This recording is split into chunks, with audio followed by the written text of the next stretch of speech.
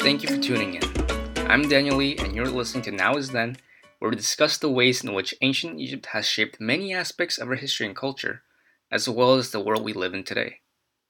In this episode, we examine how the pyramid was not only a symbol of the afterlife and royalty, but actually a highly complex structure that has affected aspects of politics, economy, astronomy, and architecture throughout history. Pyramids. It's probably safe to say they're the archaeological symbol of Egypt. In fact, pyramids have become so representative of Egypt that millions of people still visit the Giza pyramids every year today. It's certainly quite odd to see the pyramids, which symbolized such political and religious power in the past, now being used as tourist attractions. Just how have pyramids, which originally served as monumentary tombs, become such symbols of commercialization? To understand the history of the pyramid and how its value as an icon has changed, we'll first have to talk about its origins. We start from the long, long past of Egypt, and we're talking way back, like before the first dynasty of the Old Kingdom even began. Back then, Egypt wasn't really an organized society, but people still lived in smaller social groups in separate settlements. These early societies carried on their first funerary services near quote unquote natural pyramids, or basically mounds or hills that these people settled near to. The traditional notion of pyramids as linked to reaching the sun and thus divinity apparently started from this point. We'll talk more about what this means later. The important thing to take away from this tradition, however, is that the geometric shape of a pyramid eventually became associated with exclusivity to the higher classes of society, as larger natural pyramids were often reserved to people of power, such as generals or officials. It's pretty similar to how we ascribe greater value to things at the top of the pyramid, which is the highest and most exclusive point. Think of whenever you draw a social or food pyramid. It's not that strange at all. Still, man-made pyramids would be constructed several centuries later. J. Donald Fernie's article, Marginalia, Astronomy, and the Great Pyramid, provides great insight into the history of the development of pyramidal design. In the article, Fernie states that the first pharaohs of the Old Kingdom weren't even buried in artificial pyramids, but instead in underground burial chambers called mastabas, which are called so because of the resemblance to brick benches in the villages of the same name.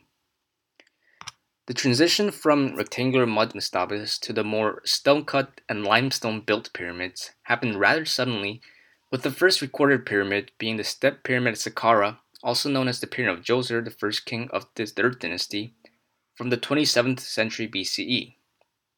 In comparison, the Great Pyramid of Giza was only built about a century later.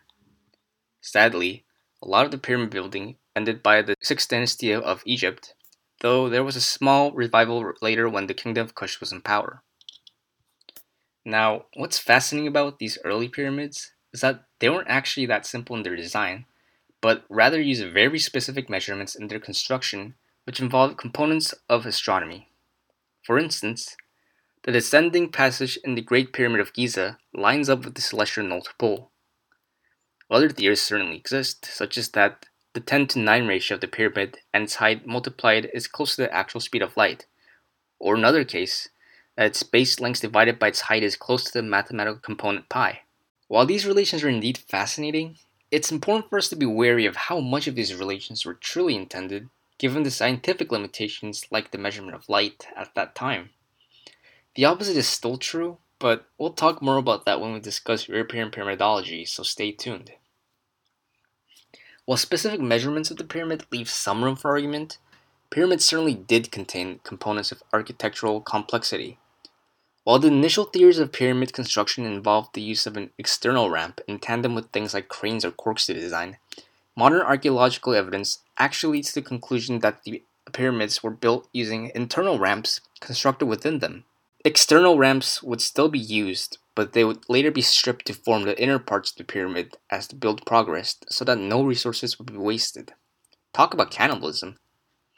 Because of their complexity, pyramids are also often experience architectural failures that cause distortions in the overall shape of the pyramids, as seen from Kurt Mendelssohn's instances of failures in pyramidal architectural designs from his 1971 article. Given their size, the majority of the pyramid not forming the inner walls of the exterior can contribute to pressurization, which can lead to the crumbling of the pyramid.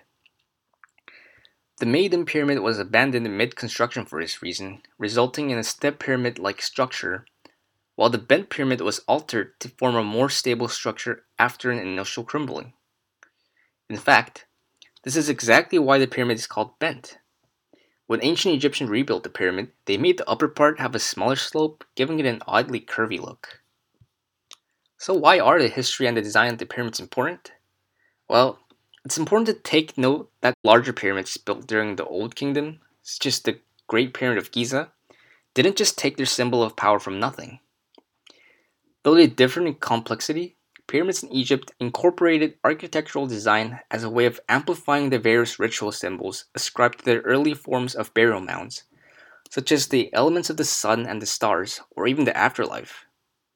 In the next section, we'll discuss more on how these ritual elements are represented within pyramids and how they can form an image of mysticism.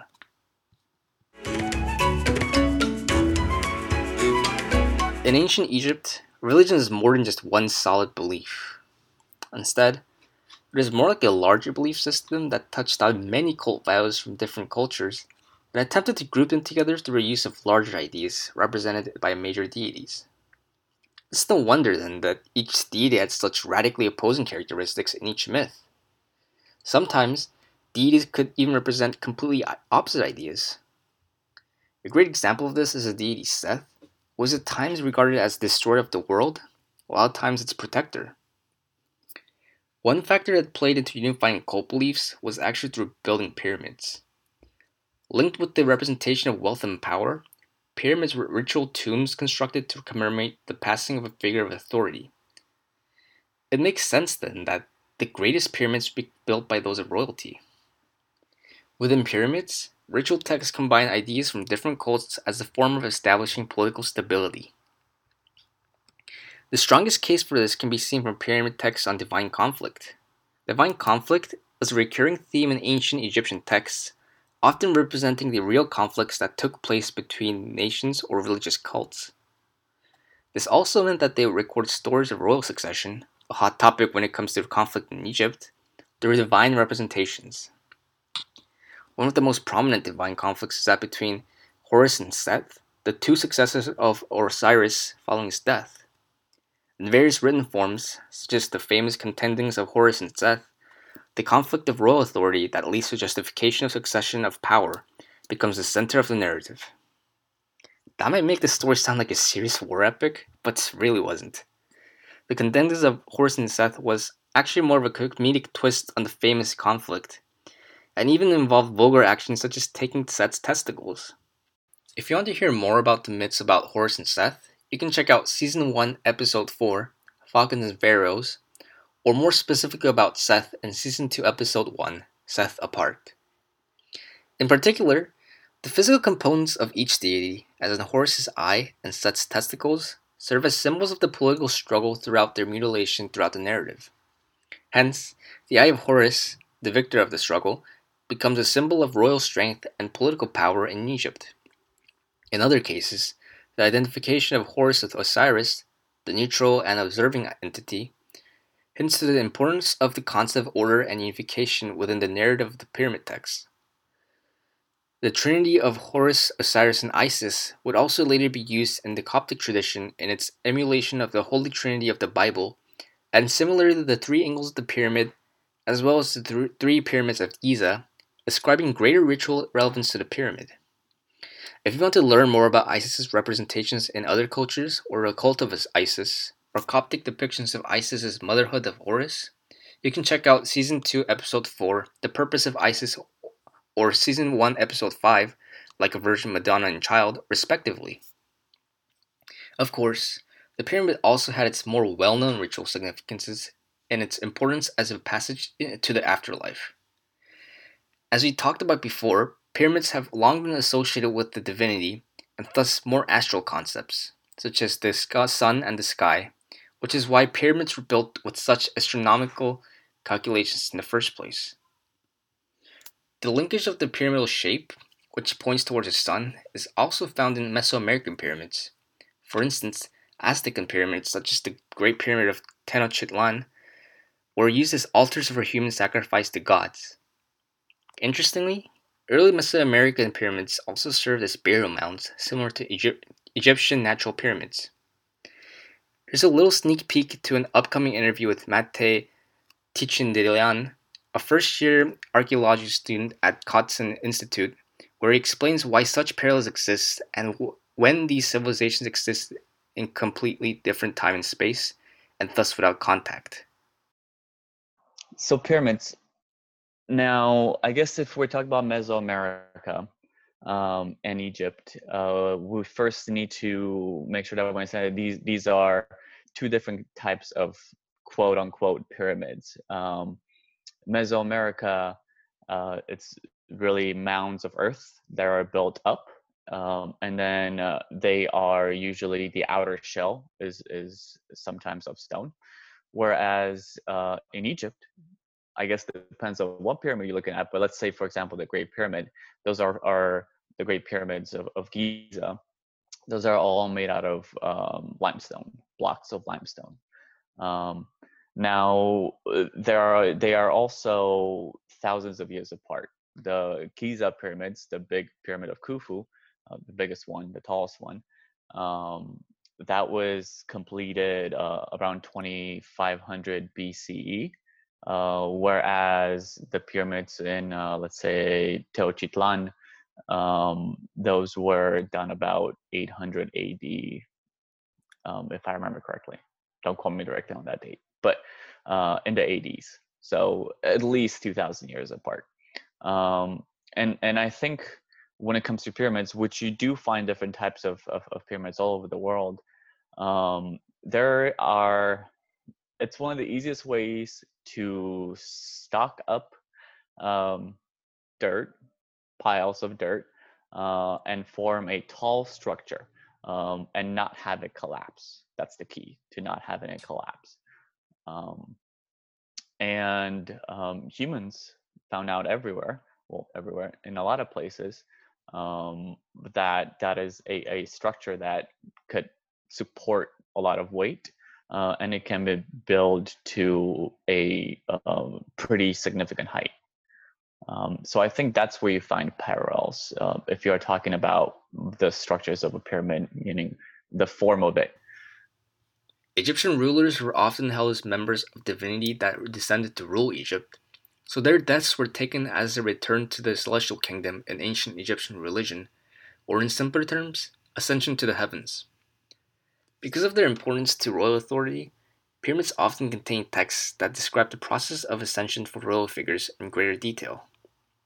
Generally, the pharaoh would go through the process of the purification of the soul, which occurs through prayers and spells, that eventually leads to the projection of essence, almost like an astral projection, except, it's permanent. The ejected essence then goes through the general process of transmission and identification of the soul, and in the next step, the pharaoh's soul may be guided by other deities that recognize the pharaoh in the process. Lastly, the soul must pass through the celestial gate and the river behind it, and be recognized by Atumare, the first being, in order to be accepted into the heavens. Sounds like an awfully complex way to die. These texts might sound like disconnected tales that they represent different ideas, but they actually paint the same picture. Whether based on unification or ascension, their use of deities gives insight to the religious authority of the ruler of Egypt, tied to their political authority. And because they were also a place to store such knowledge and stories for an exclusive group of priests and nobles, pyramids thus took on the image of a site of a religious practice central to Egyptian culture. The image of mysticism created by this religious association would later become the source for cultural representations in other societies. But before we get to that, let's quickly go over some of the different functions pyramids had in ancient Egyptian society. The pyramid has multiple sides after all.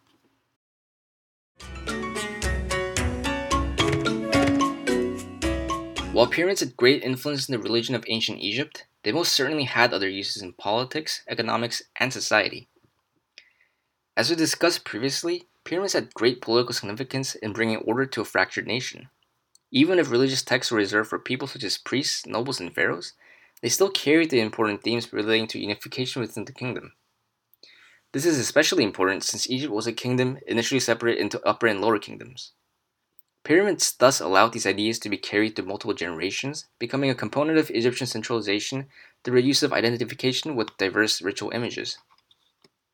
Furthermore, pyramids had an important economical function regarding the employment of citizens, as discussed in Mendelssohn's article. Contrary to popular belief, Egyptian pyramids were not constructed with the use of slaves, but instead mostly through the mass employment of paid and willing workers. Now, I know what you're thinking. Why waste so many resources on a seemingly pointless and enormous project? Well, the entire process was actually beneficial to ancient Egypt because it prevented unemployment and coincided with the crop cycle of Egypt. Because of the nature of the annual Nile floods, during Akhet, or the inundation season following the harvest and before the growing of the new crops, many farmers would be left unemployed for several months. Building pyramids provided temporary work for these farmers, which consists of the majority of Egypt's population and thus an economical source. In fact, for a considerable period of Egypt, this interchanging between occupations became a core of the Egyptian economy to the point where it became dependent on the activity of pyramid building, which is why pyramids would often be constructed while the pharaoh would be alive, or also why multiple pyramids were built during a pharaoh's life.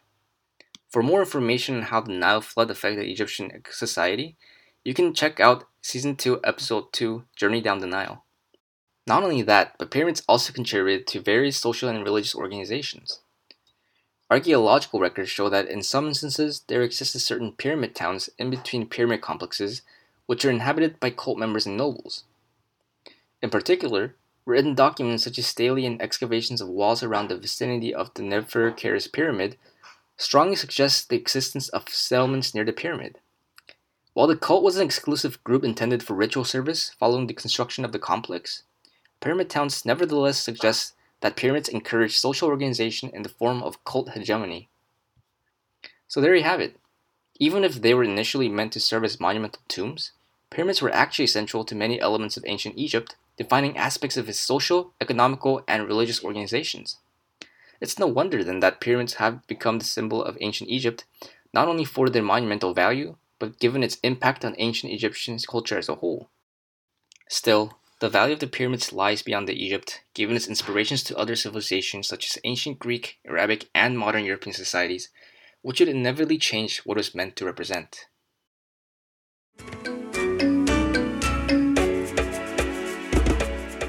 Pyramids have been a representative icon of Egypt as far back as the early classical era.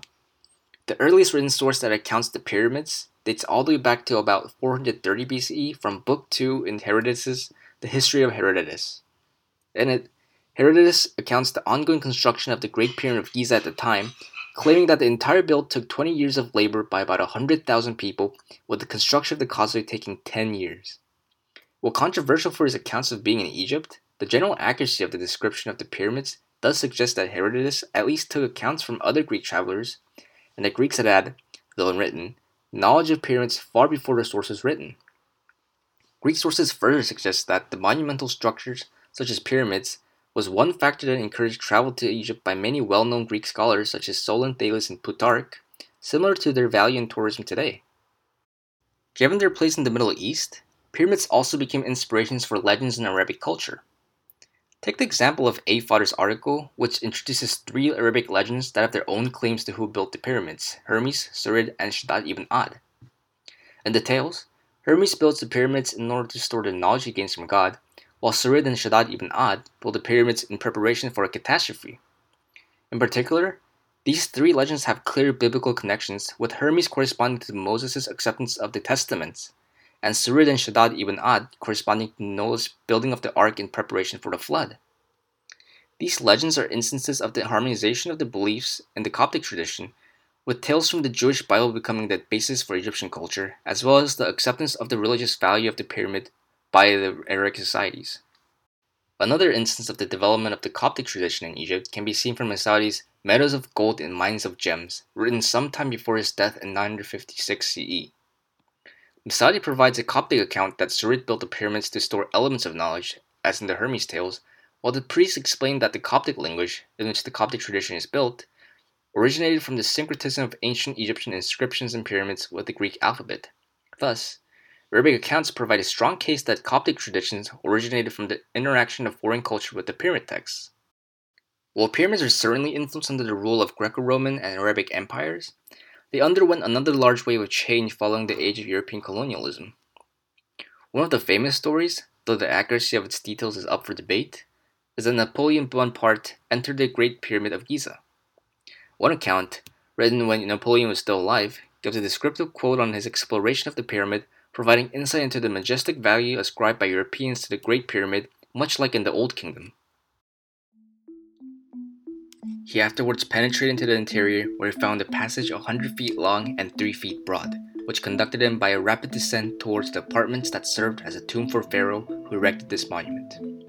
A second passage, much injured and leading towards the summit of the pyramid, carried him successively over 2 platforms and thence to a vaulted gallery, in one of the walls of which the place of a mummy was seen, which is believed to have been the spouse of one of the pharaohs. Along with the newfound exploration and settlement into Egypt, modern history introduced the period of Enlightenment, in which European scholars became fascinated in the study of the values held by the pyramid. Primarily, this quote-unquote pyramidology, founded by Western scholars, while rediscovering the mathematical and astronomical factors included in the construction of the pyramids, also contained erroneous assumptions such as the theory that pyramids were built with slave labor. These so-called scientific elements of the pyramids were thus also manipulated for other purposes, one of which was used to support nationalism. John Taylor, a British scholar that continued research from other pyramidologists like Edme Francois Yomard and even Sir Isaac Newton, associated the British inch with the Egyptian standard of measurement that is incorporated in the construction of the pyramids. Taylor's discovery of this perfect unit allowed him to be acclaimed by many renowned scholars, such as the astronomer Piazzi Smyth and the mathematician Sir John Herschel. The association of the British inch with the pyramids allowed the measurement to be regarded as a divine figure, revealing the extent to which the pyramids were heralded as a symbol of mysticism by European scholars, as well as the ways in which pyramidology was used to build the divine image of the expanding European empires. When learning about ancient Egypt, it's important for us to take into account how we've been influenced by these assumptions, which are more often based on coincidence than archaeological evidence. Such theories undermine the technology of ancient Egypt, denying the possibility of carrying such knowledge, and often lead to conclusions that radically differ from what is found from ancient records. One such theory even goes as far as to suggest that Egyptian pyramids were built by aliens. Clearly, we need to take on how our views of the ancient world and the colonialist views of Egyptian civilizations shape our beliefs. Take it away, Mate. So I guess I'll introduce myself. My name Yeah. is Mate Tikindalian. I'm a first-year archaeology student here in the Khotan Institute, but I study Egyptology. Um, I've dug in Egypt a few times in a tomb and in a temple site. I've dug in the American Southwest and Roman sites in Romania as well. Um, and yeah. So pyramids have also been assigned a lot of religious value. So were pyramids ever used for religious reasons outside of their original construction, like how the famous Hagia Sophia was remodeled to fit the Islamic empire that conquered it? That's a good question. And are we just talking here about the Egyptian pyramids, or are we talking about pyramids in general? I'm talking most about how Egyptian pyramids might have been like religiously appropriated by, culturally appropriated by a different civilization. Yeah.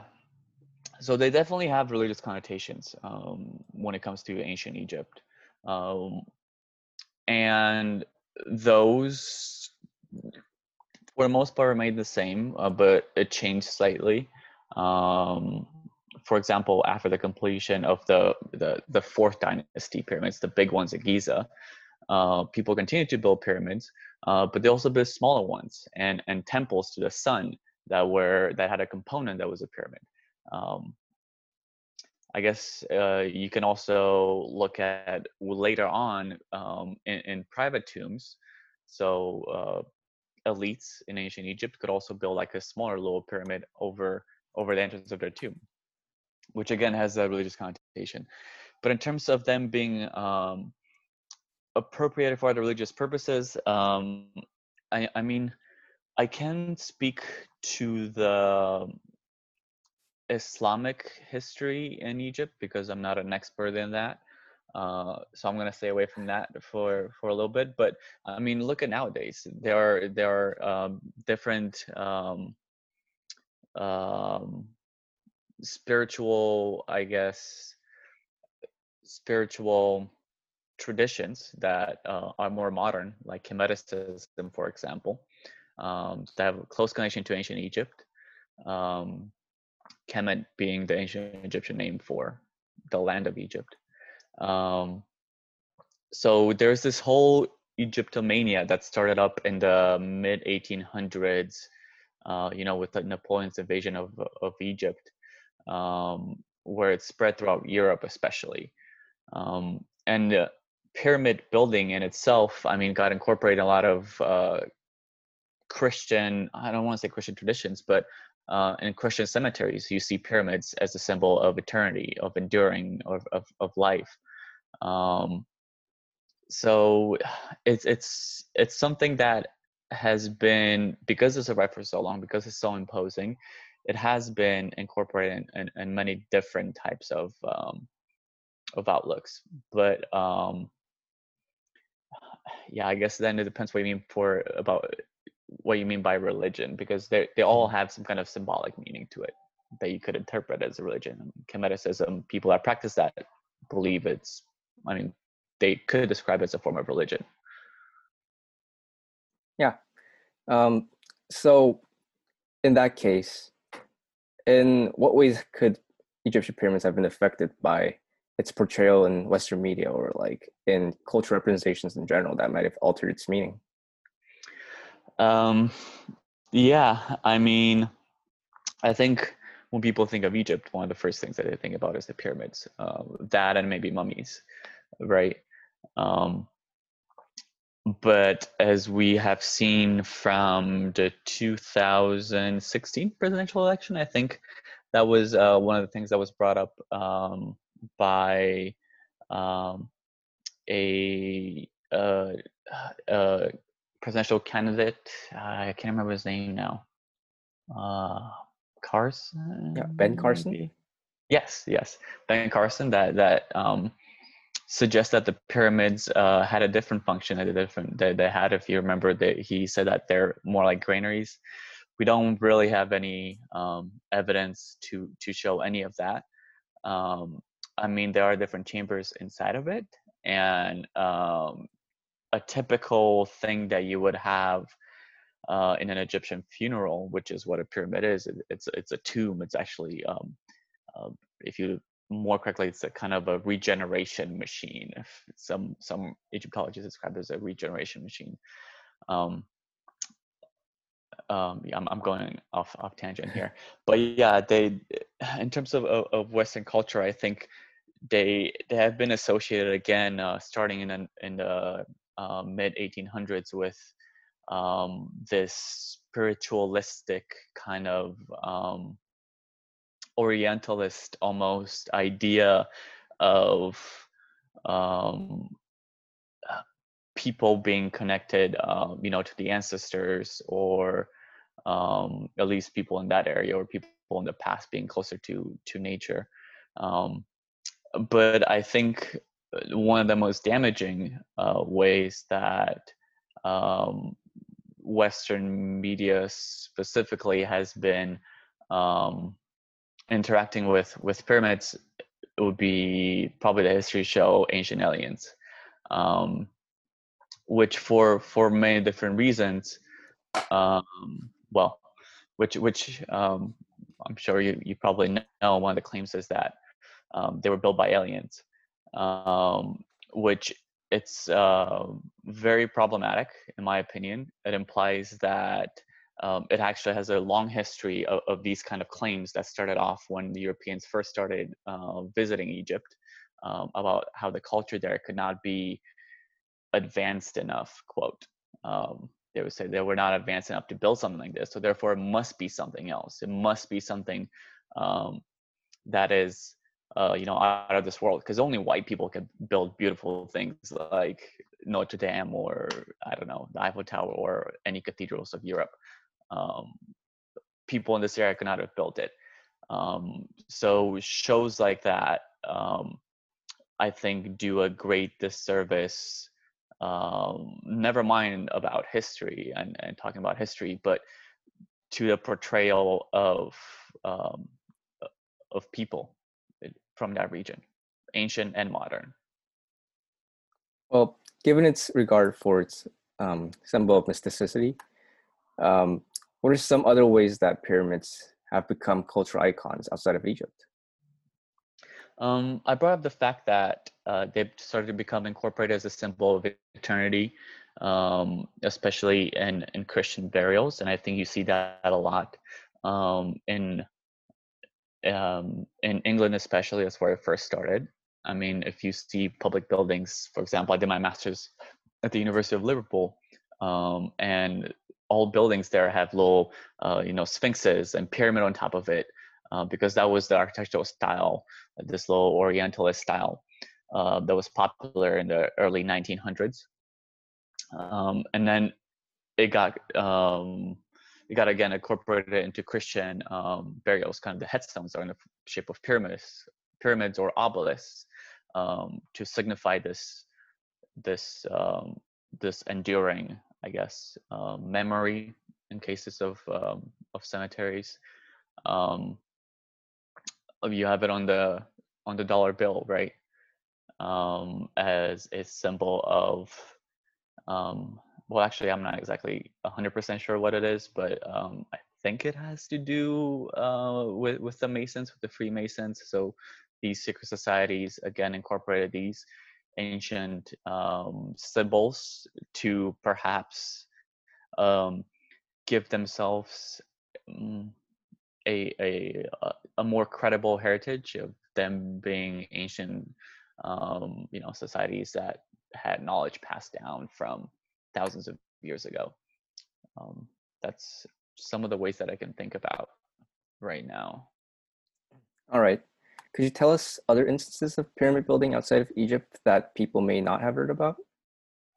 Yeah, I mean, the amazing structures, and I guess pyramid or mounds, however you want to call it, here in America at Cahokia next to St. Louis, for example. I mean, I think the base of that is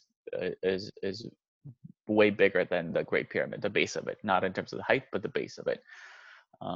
And in terms of manpower and work that went into it, it was probably equivalent. I mean, again, as I said, these are the most stable structures to build.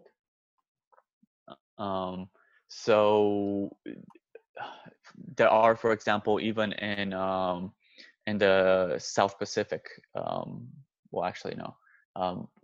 Yeah, in the South Pacific, there are some evidence of pyramid building. That means stones being kind of stacked. They're not as big as the ones in Egypt or in Mesoamerica. But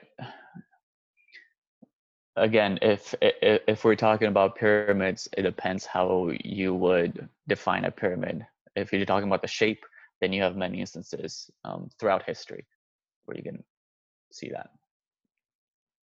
Yeah, that's all the questions I've got. Do you have anything else you might want to say to whoever is listening to the podcast? In terms of I guess of pyramid building, there is a huge history spanning almost 2,000 years within Egypt itself, of pyramid building, and that continues. It's not only in Egypt, actually. The country with the most pyramids is Sudan. They're smaller than the ones in Egypt, but the most surviving pyramids will be in Sudan, and they have been incorporated from an early on tradition in Egyptian history as a symbol of power and of regeneration. That in order to really understand, even within these periods in Egyptian history, what they mean, you have to look at them in specific contexts. Um, so, um, perhaps a pyramid um, that was built, let's say, in 400 AD in Nubia, did not have exactly the same meaning to that person that built it as the Great Pyramids did, whether we're talking about religious or really maybe. I mean, they were both in a way tombs, but yeah. Okay. I think that pretty much wraps up the interview then. Okay. Thank you for your time, Matei. Yeah, no problem. As long as Egypt has been a subject of foreign written history, it has also clearly been a subject of cultural appropriation. In this section, we saw how identification, assumption, and manipulation of elements of the pyramid each altered the image of ancient Egypt as it became represented in other cultures. Certain aspects would be emphasized, while others would be underrepresented. As we transition into the modern world, pyramids certainly change in what they represent in society, and we can attribute that change to these cases of appropriation.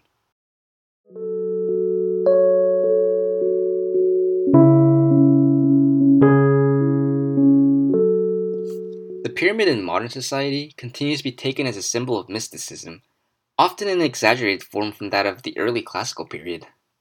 In one such case, Semir Osman Nagic, a Bosnian museum director, claims certain natural hills to be the largest man-made pyramids in history.